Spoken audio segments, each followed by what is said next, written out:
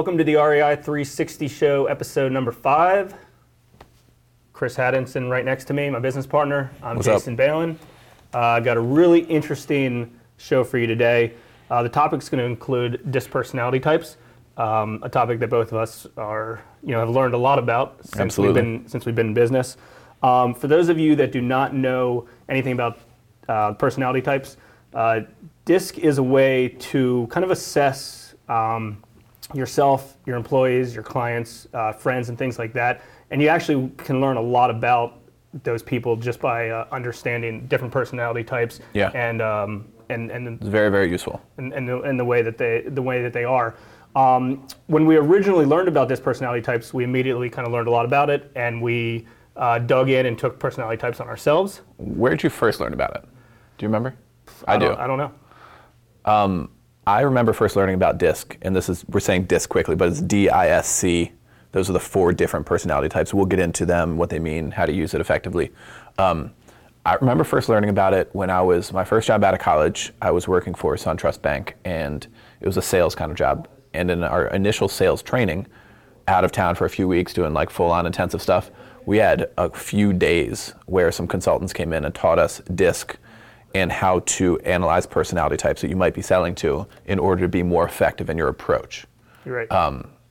And then we kind of didn't talk about it for a while, and then later on with HMB and managing employees, then it came back around and we really got into it. You're right. Come to think about it, when I had formal sales training when I was working at the Colorado Athletic Club, when I was working in Colorado selling gym memberships, you're right. It was in that, and I remember us talking about that in 07 or 08. I went back and actually had some of that stuff, and I remember looking and going through all the the D, the I, the S, and the C, and understanding different traits related to those personality types. So, yeah, I mean, it looked, I guess early on, right after college, we learned about it, and then we kind of took it into action here in business. And I remember as soon as we went online and found the proper test, we did it on ourselves, and then all the employees as well. And we learned a lot about not just ourselves, I shouldn't say not just our employees, but also ourselves. Absolutely. And after you kind of can clarify what it is and different traits to look for related to it, it's almost a game changer.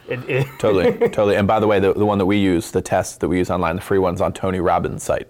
That's so right. Go check that out. Only takes maybe 10 or 15 minutes for you, your employees, friends, whoever it may be. Yeah, it's free and it's quick. And it's a good one. We like the report and everything it shoots out.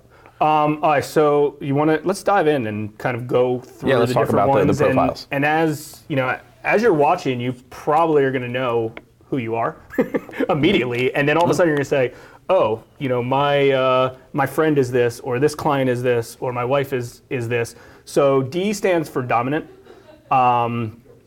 That's business owners, leaders.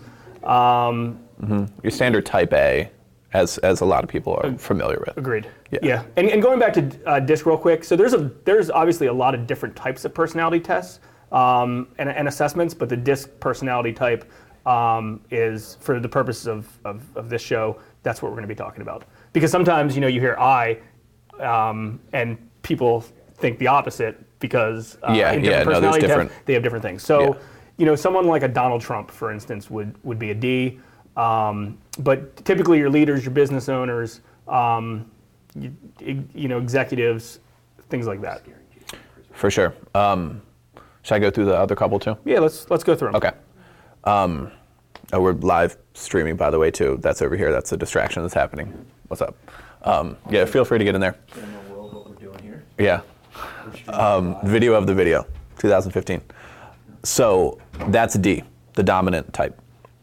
I stands for influencer. This is going to be a lot of your sales type of people, a lot of very,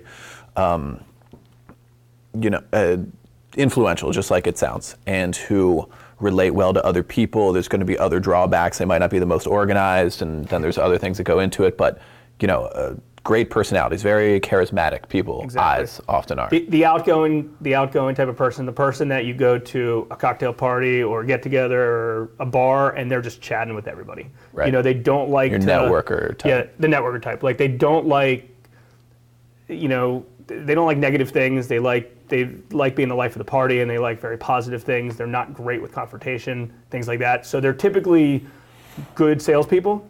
Maybe not like a sales manager, but they're typically a good kind of independent salesperson. Like a well-known person would be like Bill Clinton. Yeah, Bill Clinton has a lot of I. Mind you, most people have two, but we'll get to that later. We're not going to get too depth into both of them, but just going over the main part of the profile. So S stands for steadiness. This is oftentimes your executive assistant, hold down the fort, make sure everyone's okay, always taking care of somebody. S's are important. S's hold the world together. They like stability. They don't like confrontation. They're sometimes family oriented. They're exactly like you said. They hold down the fort, and they need S's. We all need S's. They like consistency. Everything's the same. They're happy to get good, solid, stable paycheck. Week after week or every 2 weeks. They're happy with that. Yep. So C is conscientious. Let me think who. Very organized. Famous C. I don't know of any famous C's, but Bill Gates. Bill Gates, good one. That's a good famous C. Yeah. Programmers, accountants, engineers. Exactly. Those people. Very analytical. Really, really good at obviously details, and typically very, very good at what they do. What's that? Talking to the live stream people. Okay, talking live stream. Sorry. So yeah, C's are obviously very, very good at what they do. Tend to not get outside their box too much. They're not going to really stretch what. They're not going to dive too much into the things that they don't like and aren't that good at. But C's are very, very important as well, and are very interesting personality for sure. And we'll get into that when it comes to interacting in business. You have to handle C's in a certain way, otherwise their head will explode. Exactly. So it's important to obviously understand who you are, and also another thing to mention, and we don't have to go too in depth in this, but you typically do have a little bit of everything. So for instance, you could be a high D, a little bit of an I, and then kind of mix and match things. Yeah. And it's you usually have a primary one, but then there's also some add-ons as well. Yeah. As well. And what we've learned is when we hire, let's say we hire a new salesperson for one of our companies, we know exactly what that personality type comes back at. And usually you don't need the personality type afto you learn this and you understand it. Well, after a while you can just guess it. You can just guess it after a few conversations. We usually like employees to to take them just so we have them, because sometimes if somebody's on, let's say they're playing defense, or they're playing they're in a uncomfortable situation, it's also good to understand kind of what they would go back to. Yeah, touching on that for a second, what Jason's referring to is people have their natural style and their adaptive style, and if you take a test like the one on Tony Robbins' site, it's going to give you scores on both. Exactly. So someone might be, for example, a D in their natural style. That's kind of how they operate day to day. They're kind of competitive and charging and that sort of thing. But when taken outside the box a little bit, when thrown off a little bit and they're into their reactive or adaptive style, they might be a C and just go into super analytical mode. So it's good to know how people are going to react when they're, taken outside of their comfort zone a little bit. That is certainly important with managing employees, managing people in any kind of environment of change or anything where there's action happening and people could get thrown off a little bit. Very, very useful for sure. Exactly. So obviously it's good for yourself, it's good for your clients, it's good for your employees, it's good for your friends and family members.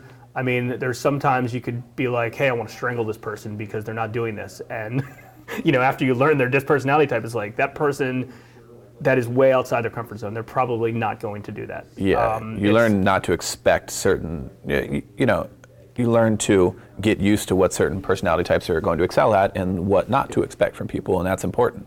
I mean, there's no use trying to fit a square peg into a round hole. Exactly. Yeah. And it's one of those things that, after you do a little bit of research and you learn it and you understand this, it really is a game. It really is a game changer for, if you're a business owner, for hiring and for clients. And there is typically sales presentations that make up of personality tests. Because if you're going into, an in-home sale or you have a client coming into your office, that if they're a D personality type, they want to be straight to the point. Give me how much this is going to cost, tell me what this is going to do for me, and that's it. And for us, it's the same thing. I don't need somebody to come in and pitch me on a small product and take an hour of our time. It's just not. Tell me what the price point is, tell me what it's going to accomplish, and it's good. But on the other side, someone who is maybe like a C personality or something like that, a little bit more details. Like they want to Super know detailed. all the details related to all of it. In and out. They're going to keep you on the phone. They're going to Yeah. keep you on the phone. They're going to spend a lot of time. So related to client relations, or even if you're kind of just going into the store or you're buying a product, it's good to understand some of those things so you know what to expect. Yeah, in addition to managing employees, like we've mentioned a few times, I would say two of the big things that we've applied this to. One is sales. Like Josh's, if you've seen any of the REI 360 training, when Josh is going through his sales presentation for prospective sellers of properties, he can tailor that to different personality types he picks up on beforehand. It's very, very important. Like Jason was saying, you're going to work with a D very differently than you will a C, for sure. The other one that really applies to a lot of business people, real estate included, that I've spent a good amount of time on, is using the DISC personality assessment for raising capital, which is, of course, a very popular topic, raising capital in general in the business world and tech and startup and everything else, for sure, in real estate.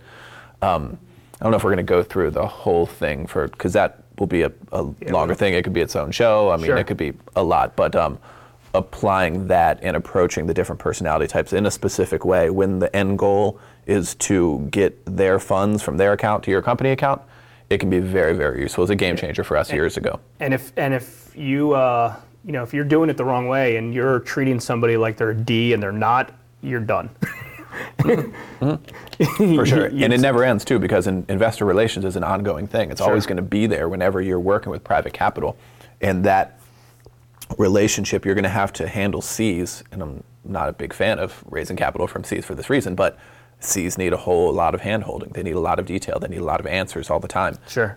It might not make for the best clients. And realizing things like that is going to save you a lot of time and headaches down the road. Yeah, and actually an interesting story that just came about. You might not even know this, I had a webinar with, we're doing the client loyalty programs, and I had a webinar with these guys, and there was two of them, and the guy had no idea my personality type because he showing me all these features and all this and all that, and all I wanted to know was what the heck does it do, how much does it cost, and that's it. We'll figure that out. We'll put our people in place and we'll figure out the broad strokes. How to do all these nitty gritty things. Like he wanted to go through every single little thing and be like, oh, well, this is how you change your color on this website, and I don't give a crap about that. What do I care about that? That's not me.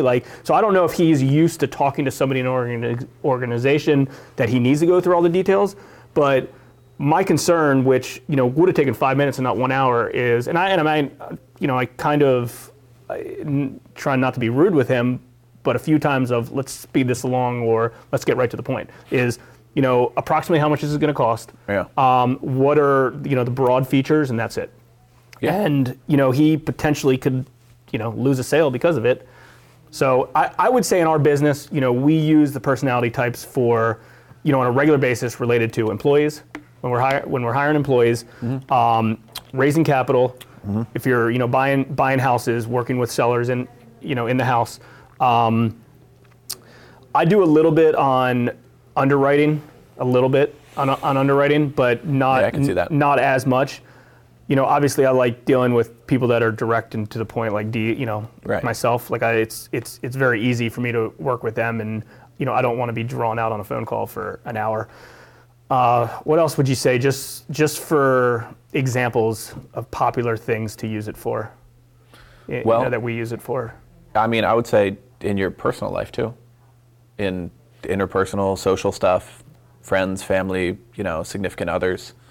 It helps to know it helps to know the profile and the breakdown. Like after a while, you start automatically kind of assessing people based on like you just use it. It's part of like how you operate, and it's very, very useful, and you apply it to that stuff too. I mean, like if you're dealing with an I, you need to know to expect and not expect certain things. Yeah, I mean going back, not mentioning any names, but going back to somebody recently who wanted to create a venture with us, a side venture with us. She was a pure I. Like I knew she was an I from the second I met her, and kind of gave her the opportunity of like, okay, you want to do some sort of ventures, you want to do some JVs on some things, and I want to be the business side of things and not the my natural types of things, and it just she was an I trying to do non-I stuff. Doing non-I stuff. Like she didn't want. It Yeah. was your job is, in the real estate world, she wanted to be she's a good salesperson. She works great with sellers, but she wanted to kind of be more of a like a manager. She wanted to be a manager. She wanted to be a business owner. She wanted to be higher level stuff. And I'm not saying it's not possible, Right. but she bumped up against several other D's, and it didn't work. And that's another thing to kind of add to this is, sometimes in the workplace or at the home front or anywhere else, having too many of the same types of people will clash. Oh, yeah. If you have an operation and you're all D's and you're all, like, imagine if Donald Trump had 3 of him sitting next to him.